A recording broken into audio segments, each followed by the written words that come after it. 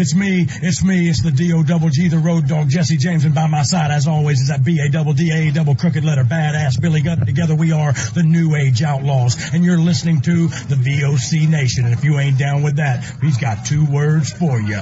Suck it. VOC Nation provides live daily streaming shows where fans have the ability to interact with the hosts and guests by phone call, email, and Twitter. VOC Nation hosts include the legendary Ken Resnick, who you probably remember from the AWA and WWE, former WCW performer The Maestro, Wes Briscoe, who you probably remember from Impact, Brady Hicks, who you remember from Pro Wrestling Illustrated, former WWE and TNA star Shelly Martinez, and former Philly radio personality Bruce Wirt. VOC Nation's 2 most popular shows are Wrestling with History, featuring Ken Resnick and Bruce Wirt, streaming live on Wednesday nights at 9:30 Eastern, and of course In the Room, featuring Pro Wrestling Illustrated's Brady Hicks and WCW alum The Maestro. And by the way, both of these shows take callers live during the show. What are you waiting for? Go listen live right now at VOCNation.com and subscribe to all of our podcasts by searching for VOC Nation Radio Network on your favorite podcast app. Oh, and follow them on Twitter too, at VOC Nation. Hey guys, thanks so much for joining me. I, of course, am your host, Sassy Steffi, and this is Talking Sass. And I'm so excited to have you guys along for the journey today because I have such an amazing guest. But before we get started, it's the beginning of the month, so it is so important because this is the best time to join Patreon because it's the beginning of the month. You're going to get all of my fantastic members exclusives. And this month, I have so many great things planned. So don't miss out. Make sure you go to patreon.com/SassySteffi and become a member. Tiers start at only $2. So that's an amazing thing. You're going to get access to things that people on Twitter and Instagram and Facebook aren't going to have access to. So make sure you go and sign up. And also with it being the beginning of November, that means it's the beginning of the holiday season. Of course, we have American Thanksgiving coming up in a couple weeks. And we also have Christmas and all of the holidays around there. And then we have 2021. It is coming up so fast. This year, even though it's been pretty horrible for most of us, has flown by. At least it has for me anyway, I should say. But I'm excited because 2021 hopefully is going to be that fresh new restart that everybody needs. And hopefully COVID will see itself out the door and we'll be able to get back to life as we knew it in 2019 because 2020 has been rough for a lot of people. So let's just hope that things start turning for the positive, you know? Now on to today's guest.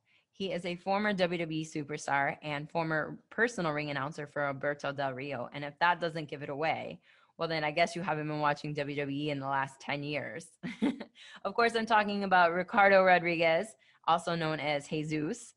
And I'm so excited because I got him on Talking Sass right before he leaves for Egypt. Now, when I recorded my episode, which I do record a couple of weeks ahead of time, he wasn't able to announce it quite yet because he was waiting on a couple of details still to come through. But he's going to go to Cairo, Egypt to help mentor a bunch of students over there for wrestling. So I'm so excited that I was able to get him on before he takes off because that might be a little bit hard scheduling wise across the world there to get him on the show. So I'm very excited to introduce to you guys Jesus Ricardo Rodriguez.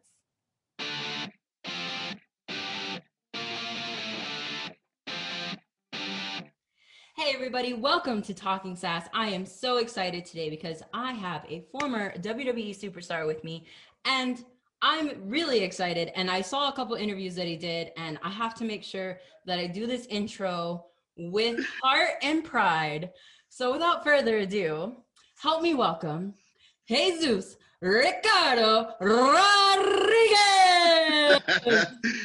Really good. And I like that you did your research on that one because in the past when people do the whole intro thing, I always stop them, as you said, because we want to give it a little something, right? We want to make it a little something special. But you got it.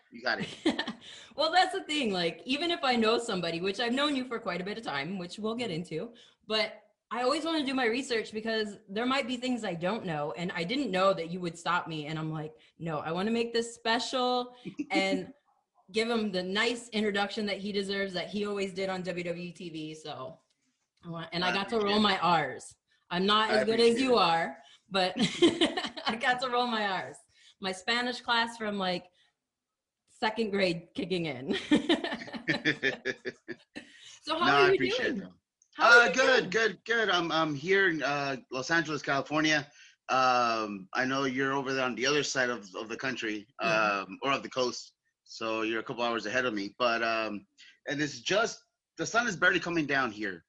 On Sunday now today. I don't know when you're gonna air it, but Sunday. And just here at home.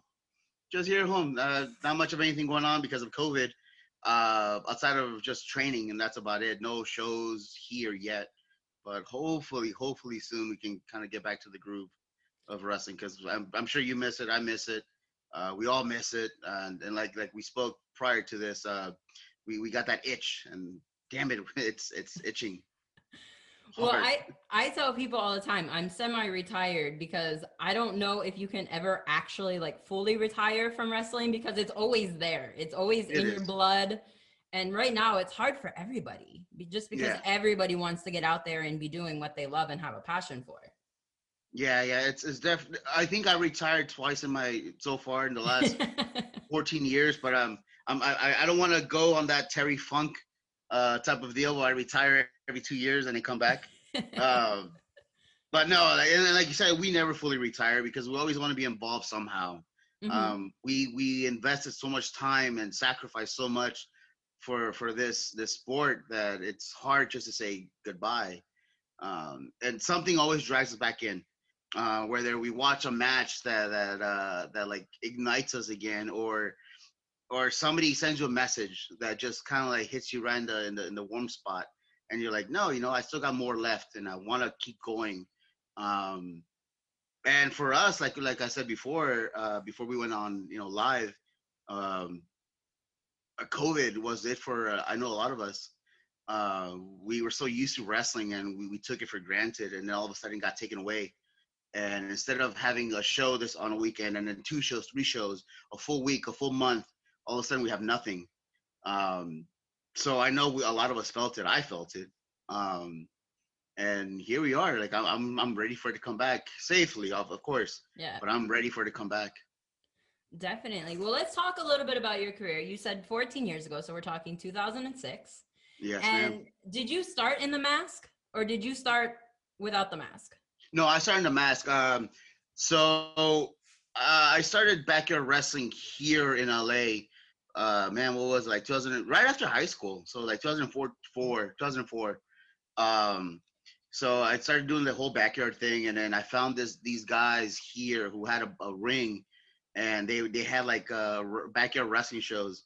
So then I joined them, and we would imitate exactly what we saw like at the time on Impact on TNA. We used to imitate a move for move. Mm-hmm. But they had a boxing ring, but we didn't know any difference.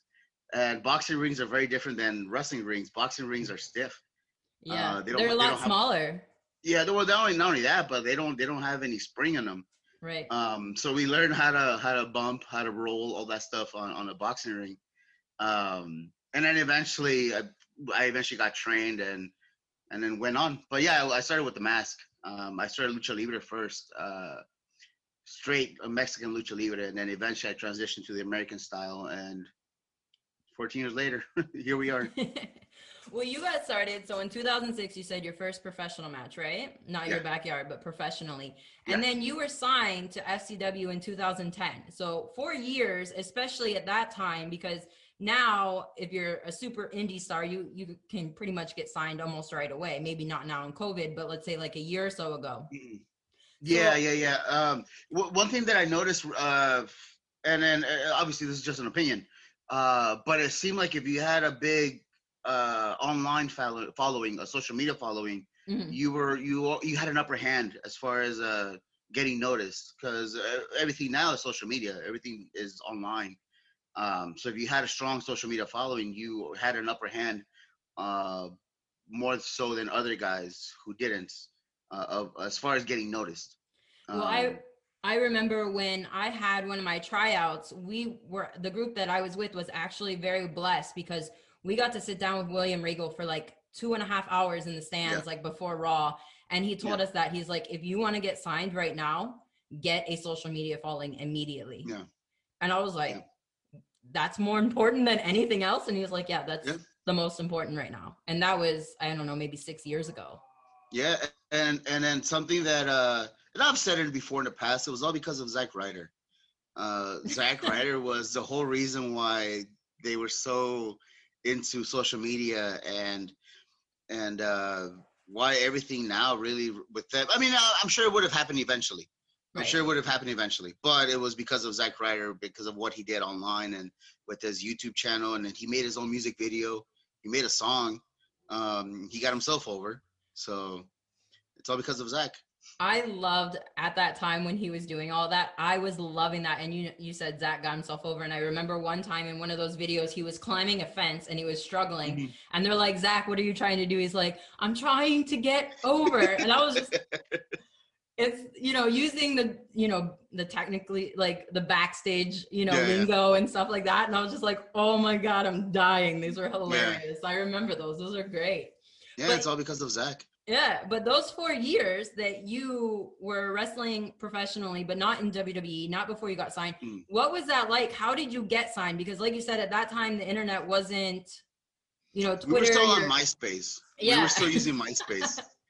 No, I mean, it was all the MySpace and YouTube. It was just messaging promoters. And, I mean, obviously I had to learn the American style and then working on the left side versus the right side. Mm-hmm. And then learning a whole another terminology. It's like learning a different language. But I was very persistent and I was passionate about, like, I would keep bugging. I was stubborn. And still am. I was very stubborn about sending messages to promoters and like when I messaged Chikara that I wanted to be there, and then they would tell me, well, send me some stuff. So I did. Same thing when I first went to Europe. I messaged the promoter and I sent him some stuff, some whole thing. And then they basically told me, fly yourself out here and then, we'll take care of the rest. And sure enough, I did. I took those big leaps of faith and then I flew myself out to Pennsylvania. I flew myself out to Europe and then thankfully it worked out. Yeah. And I mean, there's so many people. I don't know if it was the same for the males, but when I would say probably around the same time, 2011, 2012-ish, there was a lot of girls that were flying themselves to Japan. And some of the veteran girls were actually pretty upset that they were doing that because they're like, you need to earn your spots to go there. So was that the same for the males? Maybe, I don't know, because I mean, it might have been. I always took like, I don't want to say like a lone wolf approach because that's BS, because nobody ever does this alone. But I was always kind of a loner. I had like a very small circle, and then we kind of did our own thing on the side. So I never stuck with the cliques, per se. And so even though we had a little circle of outcasts, because it was the same thing when I was in high school. I was part of the social outcast group. We kind of did our own thing, and then respectfully, because that's a big thing that and we'll get into it later. That's a big thing that I don't see a lot now, is respecting those that came before you. But I mean, respectfully, I did my own thing. I didn't go where everybody else was going to fit in, per se, or if somebody said, hey, fly yourself out and then, do this and then I'll take care of the rest, which I did. I will fly myself out, but I was very confident of what I can do and of my wrestling. I was very, very confident. And sure enough, it paid off, because once I went to Europe the first time around, every single time that I went after that, they flew me out. They paid me very well. And I got booked in other countries on those loops. So it worked out. But the very first step was getting myself out there, getting noticed. But like I said, I was confident of what I could do.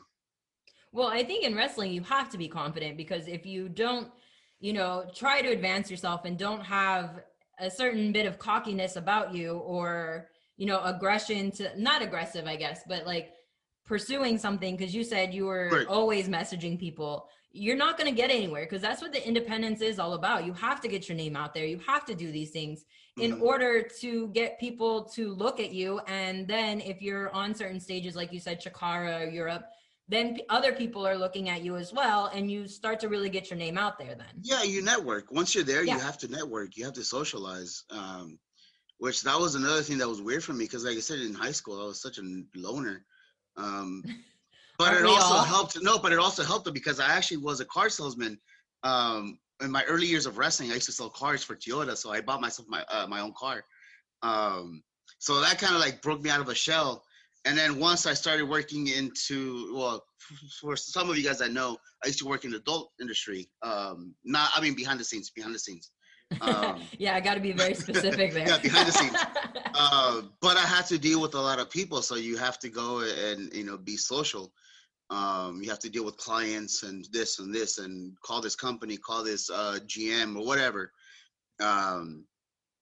So you learn to socialize. So, and also that kind of helped out once you go into wrestling, because you have to socialize. Mm-hmm. So that helped a lot too. Once I got out there and I got to meet promoters, I got to meet other wrestlers, I got to meet different people, and you network. I pressed something. Sorry. It's all right. Sorry. So that helped out. But like I said, it was all just the confidence, and basically the whole thing of faking it till you're making it. That's what I did when I got signed with WWE. Go ahead. No, that's okay. pretty much it. Speaking of being signed with WWE, I mean, you've had like some major accomplishments. I mean, in my mind, maybe you see them differently because you were there, but like you got to be in some iconic matches. You got to do some pretty iconic things. You've taken some amazing finishers that like everybody and their brother would probably dream to have taken. What's your favorite moment from your time there at WWE? I always see my first WrestleMania was definitely special at the Georgia Dome, because a year prior we were in Arizona for WrestleMania, and I worked Dragon Gate USA. I worked 2 shows for Dragon Gate USA, and then one of my friends that was there had a spare ticket, so no, I didn't go. I didn't go to WrestleMania. No. We ended up not going. We just went to Dragon Gate, and then we just kind of like went bar hopping afterwards. But we were there in Arizona, in Phoenix, and then the following year, a year later, I was in WrestleMania. I was in one of the main events, so that was always pretty cool. And it had to be with Edge. It was Edge, Alberto, Brodus, myself, Christian. And I've said in the past, what got me into American pro wrestling was a TLC match at WrestleMania 17 with the Hardy Boys, the Dudleys, and Edge and Christian. That's what got me into American wrestling. So to have my first WrestleMania moment with them, with Edge and Christian, was amazing. That was pretty cool. That's something I'll always remember. I mean, my first, being in the Royal Rumble was cool. Dying like every other pay-per-view was cool. I have a couple of questions I'm going to ask you about specific matches too. So Go ahead. No, because I remember like Michael Hayes would like every pay-per-view he would come in and just look at me and then just say, "How are we going to kill you this month?" And then he would come up with some weird ass ideas. We're going to throw you off of this, or we're going to throw you into this. We're going to do this to you. I'm like, oh, okay. I mean, with a smile, but I was like, oh, okay. Okay. I've been in situations like that too. There was one time I was working Dragon Gate. I was just managing, and it was in a match against Tommy Dreamer. And somebody comes over to me and they're like, "So you're gonna take the pile driver?" And I was like, "Yeah, okay, sure, no problem. I don't take pile drivers. I don't trust them." And then Tommy comes up to me and he's like, "Yeah, so you're gonna take the pile driver, and we're gonna do this spot." And I was like, "Oh, yes, sir." Yes, sir. Yeah. Yes, of course. And that's one of the only pile drivers I've ever taken. And I made sure that like I sold it and got out of the way because there was other stuff going on. But it was like, there's some times where people throw some stuff at you and you're like, what are you talking about? Yeah. And I mean, I was lucky that I was there with people that I trusted. So I mean, even though like I was still nervous, but I mean, I trusted them that I was going to be okay. And sure enough, thankfully I was okay afterwards. But that was cool. Well, I want to tell a story. I know I told you this earlier, but I think the story's fun. So I want to share it. So sure. I was going to broadcasting school somewhere around 2011, 2012. And you and Alberto Rio were doing media in the Cleveland area. And one of the guys that I was in class with was an intern on the morning show that you guys came into, one of them, because I know you guys on media day do like 50 things before you get to the arena that day. Oh man, I couldn't imagine. But he comes to me that day in class and he's like, "Oh my God, Stephanie." And I was like, "Yeah, what's up?" Like, he was like really like intense. And I was like, "Yeah, what's up, Ray?" And he was like, "Ricardo Rodriguez says he knows you." And I was like, "Okay." Like, yeah. And at that time we hadn't met, but we had known each other through friends. But he was so intense and it was so funny, just the way like he came in, he was like, "Oh my God, a WWE person knows who you are." And I was like, okay, the wrestling world isn't that big. Like, I'm glad you're a little starstruck and you had a good time this morning talking to them. That's cool. And that's even cooler that he like mentioned to you that he knows me. So that's awesome, because I'm sure he probably was like, "Oh my God, I love you guys," when he was there. So no, and it's a small world. It really is a small world when it comes to wrestling. It's kind of like that whole what's that, like the 7 stages of Kevin Bacon or something? The 7 whatever separations. Yeah, the 7 degrees of separation of Kevin Bacon. That thing. Yeah, that thing. Somehow we're all connected in one way or another. Yeah, and there's some crazy connections through wrestling that you get to be like, "Oh, I know this person because of this, or this, or this." Yep. It's fun though, but you know, when you figure out how you know somebody through somebody else, it's always good times. It really is. It really is. And but you know what? Like, and also throughout this whole journey, I've met a lot of great people. Some that I wish to forget, but for the most part, like I've met a lot of great people, and it's really cool. Also, when you think about how we're all so different, but the one thing that brought us all together was wrestling. And then you form bonds. And it's like you become brothers and sisters, and it's pretty cool. It's a pretty cool little thing. Like, you want to kill each other from time to time, but like if somebody were to attack another fella, you know, like I'll defend them, of course, because we're all brothers in arms. Right. And there's a girl that I was wrestling on a show one time, and it was intermission or after the show, I can't remember, and she was filming something for her YouTube show. And there was another girl who jumped her, and then another girl who came in and jumped her at the same time. And I'm like, I can't just sit here. Like, that's my friend. So I had to jump over the merch table and go and like because I knew there was beef between these girls anyway. So I pulled the one girl that had nothing to do with it, that was just jumping in because it was her friend, and I pulled her down to the ground. I was like, no, this is not how this is going down. Like, I'm not gonna try to like protect my friend, because I mean, we're going to be wrestling later, so that would just look weird. But I'm not gonna just let like people jump in on her when it's not part of their business anyway. Like, if you have beef with somebody, then take it out. But to jump somebody that, stupid. In my opinion. No, it's happened. It's happened on my end too, where like I've been around somebody I'm not a big fan of. I don't like him that well, but he got into a little bit of an argument with somebody, and I mean, I'm not gonna let him. Whether he could hold his own or not, I don't know. Yeah. But I mean, I wasn't gonna wait and find out if he couldn't, so I had to step in. Because like I said, like we're brothers, and eventually we had to work together. So like hopefully that kind of helped out when we wrestled. But yeah, like we're brothers, so we're sisters, we're family in a weird kind of a messed up way. Yeah, definitely. I mean, you talked earlier about being social outcasts, and I remember in high school, like I was bullied all sorts because I was wearing my Stone Cold Steve Austin shirts and The Rock shirts, and people were like, "Oh, this girl likes wrestling." That's you know, and so like. And then I became a wrestler. And then it's so funny because I remember like these kids making fun of me. And now on Facebook, they're like, "Oh, you got to hang out with so-and-so," or "Oh, you wrestled something. That's so cool." And I'm like, I got no love for you. So just back on up. You made my life hell in high school, and now you want to be friends? No, that's a like a fun little thing too, that looking back, now that you mention it, how in high school, there was a lot of folks that never give me the time of day, and then all of a sudden they see you on TV, and then you get those random messages. "Hey man, how are you? How you been? I've missed you." Yeah. You don't know anything about me except I'm on TV now. Yeah. Well, let's go back to WWE, because like I said, there was several matches that me personally, I was like, I love them, or there were certain bumps that you took. And the first one was in December of 2011. And it was the TLC triple threat match with Alberto Del Rio, Miz, and Punk. And you took the big old dive off the ladder through the table. So here's the story behind that. So early on in the day, Michael Hayes,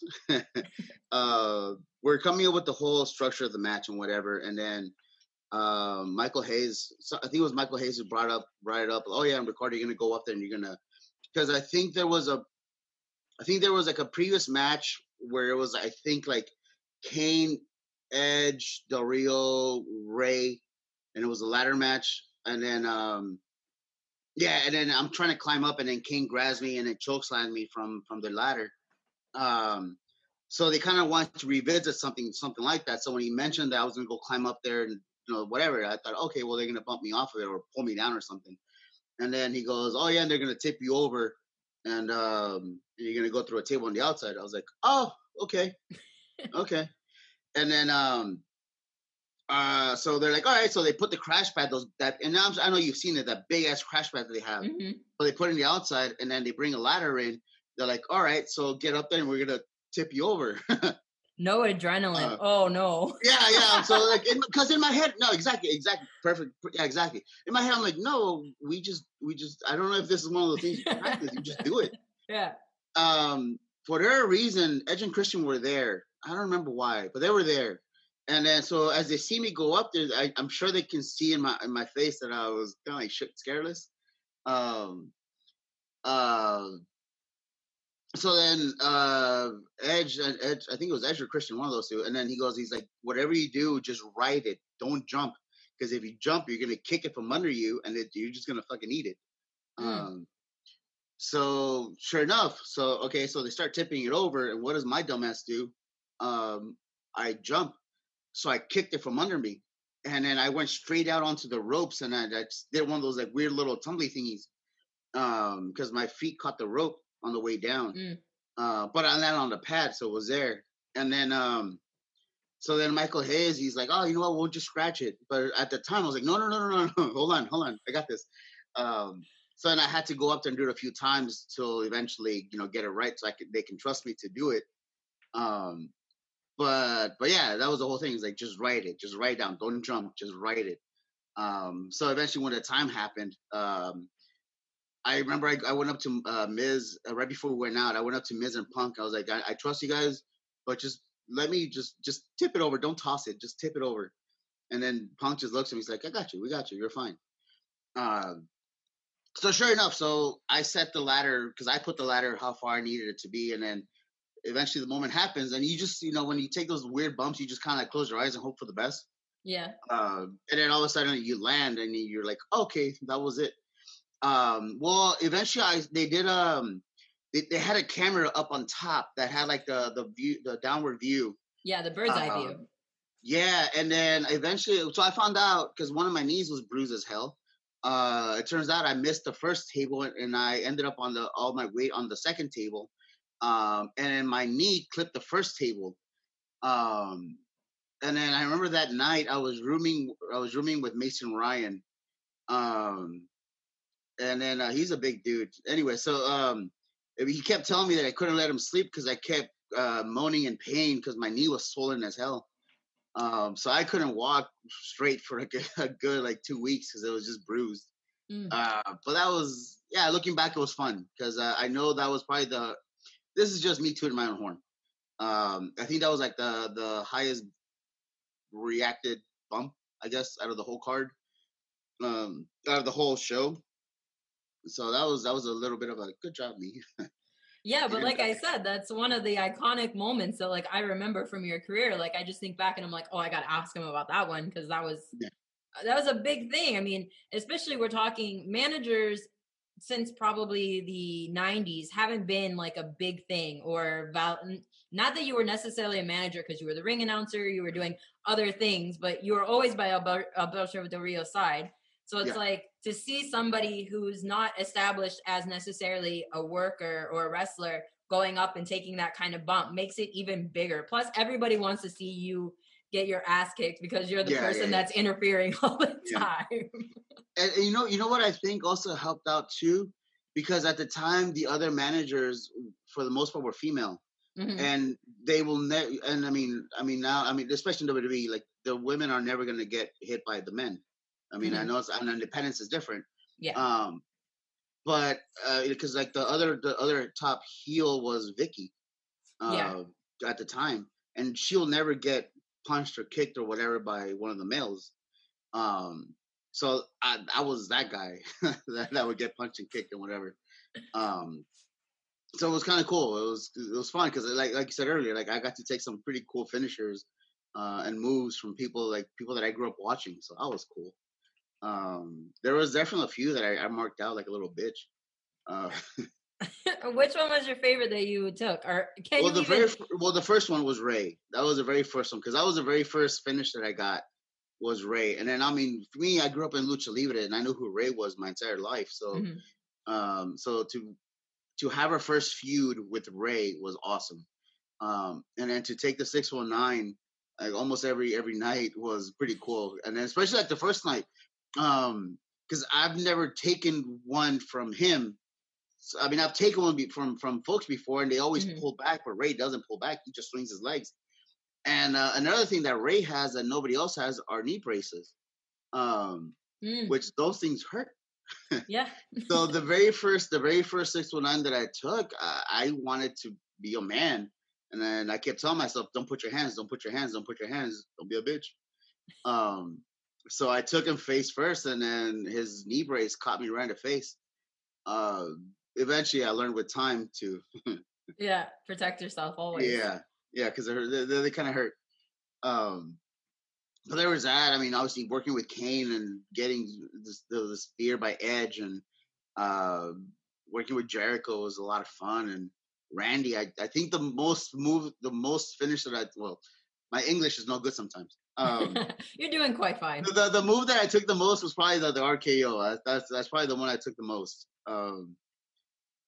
Or Sheamus's boot. That's probably the second one. But those two were the most, the ones I took the most. Hey everybody, just wanted to take a minute to tell you about my friend and big supporter of the show, apparel line Ruddy Lad. My wardrobe is filled with these t-shirts. They're so comfortable, and I am not the only one who feels this way. You can find celebrities enjoy them too. Everyone from WWE's Big E, Sheamus, Ronda Rousey and Travis Brown, UFC icon Chuck Liddell and Conor McGregor's training team, to the Backstreet Boys, NSYNC, Bono from U2, Phil X from Bon Jovi, and actors too, such as Chad Michael Murray, and so many more. Ruddy Lad was also featured on Dragon's Den on Netflix. So head over to ruddylad.com, help support them, and make sure raise some proper mischief.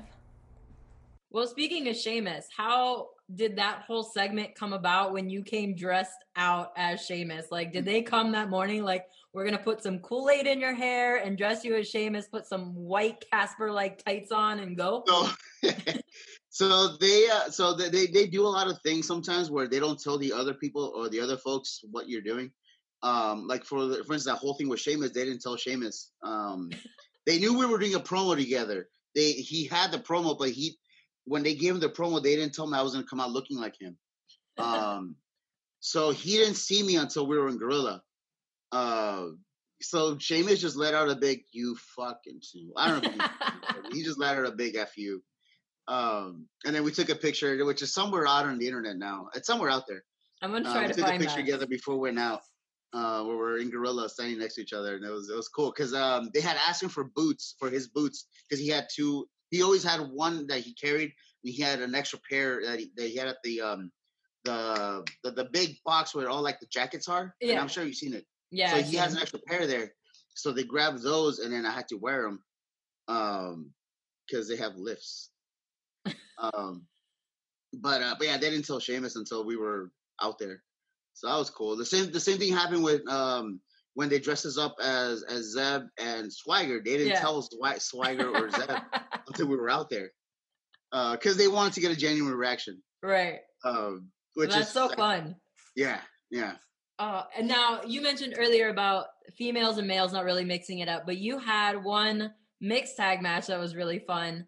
And I want to ask you another question about that one. So you have Layla and Santino against you and Beth Phoenix. Whose idea was it for the Justin Bieber shirt? Okay, so this is how this happened. So we're coming in with the match. And then they gave me like two really like skin tight shirts. And because they were coming up with some idea, whatever. Eventually the match happens, and then they rip it off. And then I don't know why, for whatever reason, I was like, wouldn't it be funny? I had like a Twilight or like a Justin Bieber shirt. And because I do this shit all the time, like I just say stupid stuff, and then it just goes, hey, okay. And then they're like, yeah, I forgot who the writer was, because it was one of the writers that mentioned it. And I was like, oh, if we had a Twilight or a Justin Bieber shirt, it'd be funny. And then they went out and they got a Justin Bieber shirt. That's kind of what happened. I just opened my mouth and and it happened. But that was so much fun because I love Beth. Beth is great. I'm such a big fan of hers, and Layla too. Because I used to work with Layla a lot before the shows. And Santino's great. Santino's like a legitimately funny as hell guy.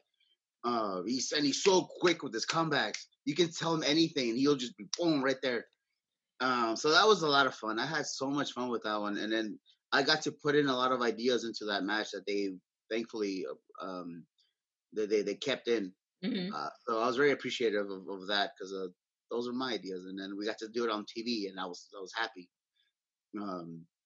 Well, you can Yeah, genuinely. that was favorite.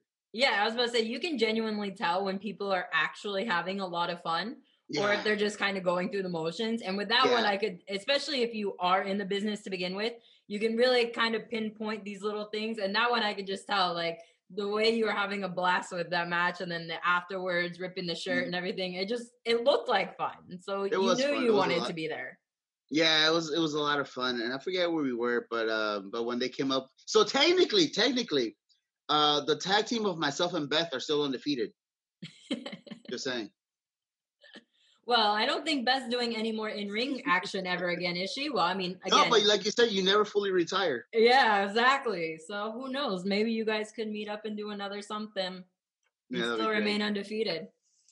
So another match that I had that I wrote down that I thought was, I don't know whose idea it was, but I thought it was genius, is the Last Man Standing match, Alberto Del Rio and Big Show. And to me, I never saw anything done like this before, but you duct taped Big Show's feet to the ropes. How do you go? I mean, I met him once, and his hand, like when he shook my hand, went up to like my elbow. Yeah. So I can only imagine how gigantic his feet would be to try to duct tape to the ropes. We're doing the duct tape thing, and actually, because we did it in rehearsal just to see how quickly I can do it.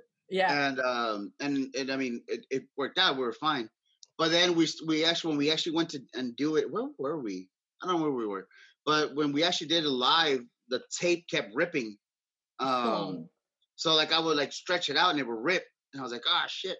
So I know there was a few times where they had to like maybe cut angles. I think because I've only seen it once before, and I think they kept cutting angles because like the tape kept ripping. But that was fun. And then they actually had another Last Man Standing in Miami when Del Rio won the World Heavyweight title the first time around when he was a babyface. Yeah, it was a World Heavyweight. That was a lot of fun too. All those matches were fun. And Big Show is such a big teddy bear. He's such a good dude. He would throw his fits every now and then, but he was such a good dude. He was very open to ideas. And a lot of those guys are, because it makes their lives a lot easier too. Yeah, I'm sure. Yeah, so they were all of those guys were so open to ideas, and I mean, it's not like we came in with saying something completely dumb or stupid. It was for the most part stuff that would, accentuate, something of theirs. Hey, wouldn't it be cool if you did this and then you caught the reel with that? Like same with like Randy. Randy was always cool with our ideas because we would put him over. Yeah. Well, that's the thing. When I was wrestling, I was the heel, so at least 98% of the time. So, like, I would always be like, hey, let's do this, and this is what you do to me. Or if I had my manager with me, I'd be like, you'll do this to her, she does this to you, but then you get to come up on her, And they're like, you want us to do that? And I'm like, yes, this is what I want, Like, I'm going under. I'm going to at least make it look good. Yeah. And have fun, like you said, and have fun with it. Have fun with it. And then what I've come to learn too with that was if I give them ideas for them, they're more than likely willing to do something for you. Mm-hmm. So they're more open to be okay with something that'll put yourself over. So like it's wrestling's a give and take. You know, you scratch your back. You know, I'll scratch your back, you scratch mine type of thing. Yeah, definitely. So it always helped out. So it was definitely pretty cool. Awesome. So then you released in 2014, but in 2015, I think you had a pretty cool opportunity. You got to go over and be a mentor to a lot of the kids coming up in Great Kali School in India. How was India? That was a lot of fun. That was that. I don't think I realized what I got myself into when I first agreed to it. Um, I'll admit, granted, it's a little different now, but because I don't drink anymore. But when I did agree to it, uh, it was after a night of going out with a couple of buddies. So when I got contacted about going over there, I was like, yeah, sure, of course. Um, and then when I finally got some rest and I woke up, I was like, what? um, but then once I got over there, man, it was such a beautiful experience, and then something that I've always appreciated about being there was how appreciative and how much they love being at training, and they realize how much the parents sacrificed for them to be there, and Mhm. they never took anything for granted. I mean, granted that they probably hated a lot of the drills that I gave them, but they did them. They never complained, not to me at least, but they did them, and then they were always there. And then it had a big payoff. I convinced Khalid to let me run shows at the academy to get the guys to get accustomed to wrestling in front of a crowd. Mhm. And then right before we left, we got contacted by WWE and Impact that they wanted to do something with us. Uh, um, so once I left, they got in touch with Impact. They got in touch with WWE.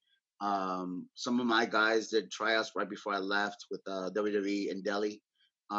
We had a major tour, a 3-show tour in India. That the first show drew, I want to say like 23,000. The second show was about 52,000, and then the last one was only because of weather, only because it was raining, was about 11,000 or Mm. so roughly. Um, and then some of the guys are some of those guys are signed to WWE, whether it's in Orlando or to NXT UK. Um, one of the guys, uh, one of the guys who went after me, who was actually one of Santino's guys, Daryl Sharma, Mhm. he's one of the referees now. Yeah, I know So Daryl. there's yeah. So a lot of those guys are within the company now, and it's something that we started. Um, and it's something that was a cool experience that nobody can ever take away from us. Um, and I have something similar coming up that I don't want to jinx it yet, but Right. by the time you put this out, I should get all my info and then it'll be up. Um, but I got a cool another little experience similar to this coming up. So I'm excited about that, and to get to do it all over again, I'm excited. And I know that like back when you were in India, like I saw you would post drills with some of those kids like over there, and you were teaching them not just the WWE style, you were teaching them the lucha libre style. You were teaching them all sorts of different drills. It was awesome, and like I'm pretty sure you still kind of think of those as your like kids, right? Yeah, they're my kids, and I still keep in touch with them. They still message me. They forget the time difference, so they'll have a habit of calling me on WhatsApp like at 3 in the morning. Um, so they forget about that, but they've gotten better at it. But yeah, they still I still talk to them. Um, like when some of these guys got signed, they called me right away and they were crying, and then I cried with them, and because like I said, I saw how much they sacrificed, and I saw how much they put in, how much effort they put in, like the living conditions over there, even at the school. I mean, um, we take a lot of things for granted here. We really do. Um, and then for them to come to the U.S. and now live in like in well for them what they consider like a very beautiful apartment, and for us it's just like, oh, it's just a regular whatever. Hmm. But for them it's something that they never imagined, to live over here from a small little town in India. Um, and then now they can send money to their parents, and that's pretty cool. That's It makes a lot of things worth it. Uh, Yeah. so like I said, I have a similar opportunity coming up, and I'm excited about it. Uh, so I get to redo it all over again in a different country. So I'm excited about that. Oh, that'll be awesome. And I mean, I know you say you don't want to jinx it, but with COVID restrictions and everything going on, will you be able to get there in a timely fashion? We've already gone like worked out all the custom stuff and we've already worked out all that stuff. I'm just waiting on my itinerary. Okay, good. So that's the only thing I'm waiting on, just my itinerary. Because I don't want to get excited until then. Oh, definitely. You can never, like you said, with COVID, we took a lot of things for granted. You're like, oh, I have 1, 2, 3 shows this week or this month, whatever. And then all of a sudden it was gone. So you don't want to count too much on something and then something else happen. Who knows what? Knock on wood that nothing happens. Yeah, exactly. Now, I know that you, in 2017, you said that you were done wrestling because you said you retired a couple of times, that you were only going to mentor and teach. Is that something that you find you have more passion in, is the teaching? Or do you feel like wrestling is like you being in front of a crowd is still equal with that? It's like this weird thing. Cause even in WWE, like they would call me they would actually call me on the phone on my days off. And they would tell me, hey, we have this show coming up, or we have this match between, I'm just throwing 2 names out there. Let's just say, I don't know, Damien Sandow and Jamie Noble. I don't know. Think of a finish. I'm like, okay. So then the day of the show would come and they're like, hey, what you think about? And I would tell them ideas. And more times than none, they would go with the idea that I gave them. And it happened a lot. So I used to do that with Alberto's matches. I would like pitch ideas and then they would go with it. The match that Edge and Del Rio had at WrestleMania, like I came up with a lot of the spots and they just put it together to make it make sense. So it was pretty cool to see some of the stuff that I gave them, some of the ideas that I gave them, and put them to use. So it's kind of cool too when I help out backstage, when I help produce or whatever, and I see those ideas come to life. So it's kind of like I can be, and granted, it all depends on the people that are doing it too, because I can give somebody the script, but if we have shitty actors, that movie's gonna suck. Right. So I get a big kick out of that. I get a big kick out of guys, start from somewhere and then they elevate themselves through training, and then they become something much bigger, much better, and then they go off and then they leave the nest, and then they go make a big name for themselves, and that's pretty cool for me as well, because you feel like a proud parent. Yeah. It's like with this, like for instance, like guys from India, not that they're in WWE now or over in the UK, guys that I've helped, because even then, like I was helping folks when they had their tryouts. When I was still in Orlando, they would come to me, or even if they were already signed at the PC, they would come over to 2.0 where I was teaching, because they wanted some extra ring time, and they knew that I was there, so they would go there because I was there. So it's kind of cool. It's a cool little feeling. It's a cool little feeling of feeling appreciated, I guess. Definitely. And I think I enjoy that a little more than actually being in ring, in front of the camera. Especially now that I'm getting older and my body's all beat up. I've done a lot of stupid bumps that throughout my years, that I'll wake up in the morning, I'm like, why am I sore? And then I go back and I have like one of those like weird mental flashbacks. I'm like, oh, yeah, that's why. That's probably why. That's why my neck is sore. That's when my back is all messed up. That's when, like, this is why my finger's all broken. So no, I think I like remember, a little I got more. that one. Yeah. So I know you can't tell because I have to put them back side to side, but this one's got dislocated in India, so it's all swollen versus like that one. I'm not flipping you off. It's just it's a middle finger. Like this one happened in India during a match. It broke. I don't feel anything on it.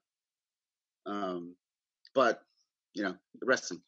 Yeah. But yeah, no, I appreciate more being behind the scenes. I do. I love that more. And then I would like to think that those guys and girls that have trained with me can see that, hopefully, that passion that I have for it, more so than I do when I'm in front of the camera. Because if I can help somebody else, achieve their goals, I'm all for it.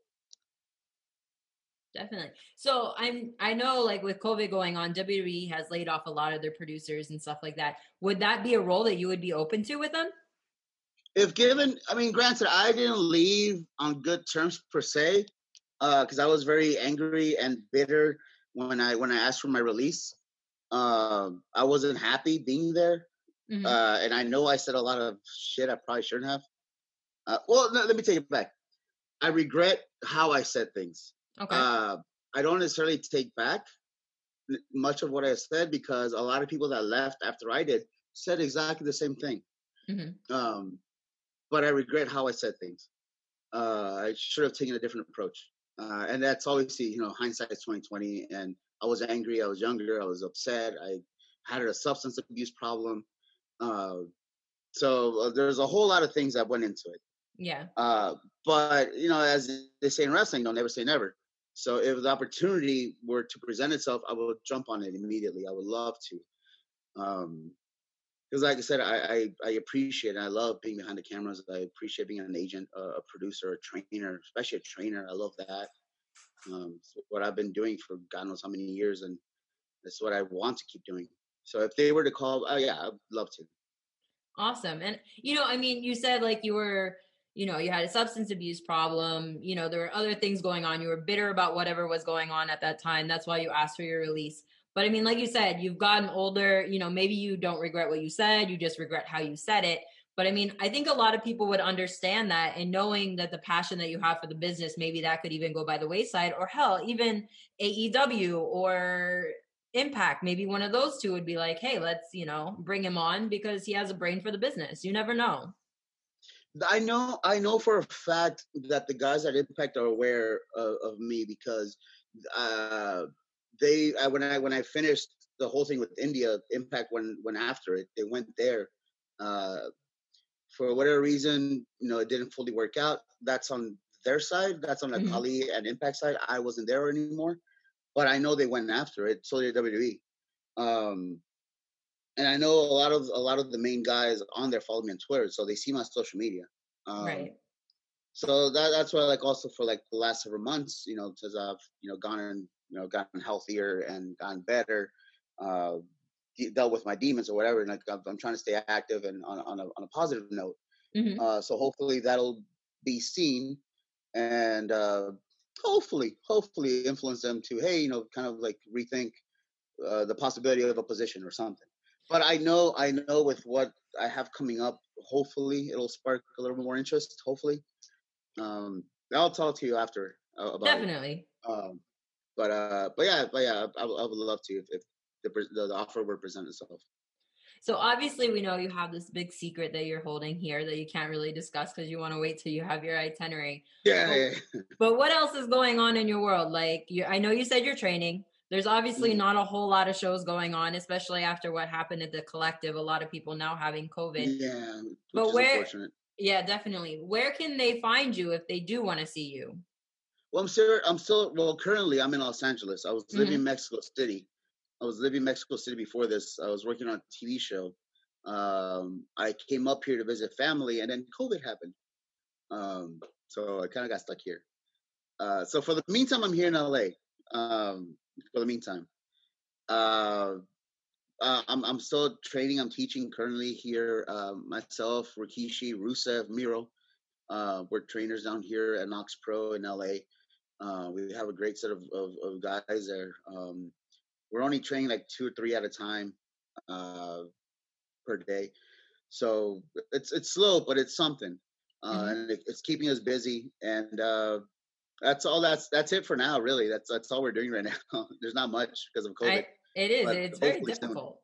It's very difficult. It really is. But like I said, once this whole thing passes, hopefully soon, we'll get our gears up and running, and we'll hopefully get back to the motion of things and move around. Okay, great. Well, let's go ahead. Tell everybody where they can find you on social media so that if they don't follow you already, they can. So if you want to follow me on Twitter, my thingy is still at RRWE. I have not changed it because I don't want to lose the check mark. On Instagram, it's at the letter J _Rodriguez 818. Snapchat, I use it rarely, but I'm still on it.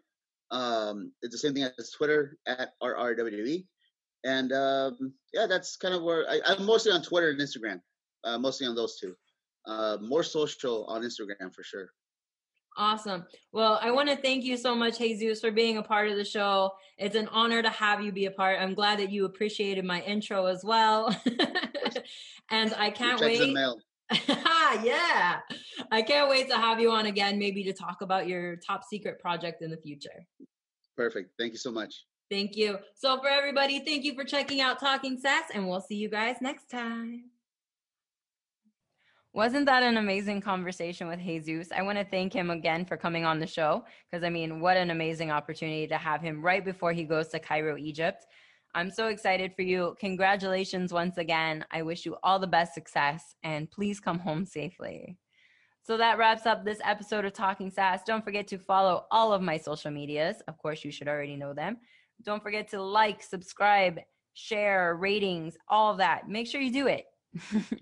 And we'll see you guys next time. Hey, this is Total Package Lex Luger, and you're listening to the VOC Nation. Don't miss out. Check out In the Room every Tuesday night at 9. Listen in. Pro Wrestling Illustrated's Brady Hicks, former WCW star Stro Maestro, Kathy Fitz, Matt Grimm. And you and Ray are there too, right, Ray? We sure are, and we've got great guests like Lex Luger, AJ Styles, Kaku, and more. It's a heck of a party. Plus, I didn't get thrown off buildings. And then I didn't get pregnant either. Sometimes I think it gets so ridiculous. We were getting into like snuff film territory there. In the Room. 9 p.m. Eastern on VOC Nation. Wrestling with History, the voice of choice, and Killer Ken Resnick. When I die, they're going to open me up and find about 2,000 undigested Northwest Airlines cheese omelets. Mr. Chris Cruz, what's going on? Jesus, how did I get roped into this? General Adnan went to school with Saddam Hussein. He cried, I cried, he cried, and we could find. Adnan lost a lot of family in the Iraqi war. Everybody loves Granny. Wow. Yeah, see, a lot of people don't know that. Yes, Diller, you guys are busting me up. Catch Wrestling with History with Ken Resnick and I live on VOCNation.com Wednesday nights at 9:30 Eastern Time, or listen to the podcast by searching VOC Nation Radio Network on your favorite podcast app. Stadium Journey, the worldwide leader in stadium reviews for the traveling sports fan, is proud to present the Stadium Journey podcast on VOC Nation. Join us as we talk with prominent figures from around the sports world to discuss issues pertaining to sports travel and stadiums around the globe. New episodes air on VOC Nation Wednesdays at 6 p.m. Join Paul Baker, Dave Cotney, Mark Viquez, Dan Calachico, and guests from throughout the sports world on the Stadium Journey podcast on VOC Nation. Each and every Thursday night, check it out, WCW star Stro Maestro takes you on a journey. It's WCW Retro. Talking old school, match of the week, talking dream matches, taking your calls and looking back on an incredible career of acting, entertaining, and wrestling. Check it out, VOCNation.com, WCW Retro. Be sure to call in Thursday nights, 9 Eastern, on the VOC Nation Radio Network. Yo, this is Jerry Steigers of the Nasty Boys. Yeah, Brian Knobs here. You getting ready to get nasty? Well, listen to the VOC Nation, baby, because it's about to get nasty all around and up in this mother. Get ready. Nasty Sensation is coming at you. The worldwide leader in entertainment. This is the VOC Nation Radio Network.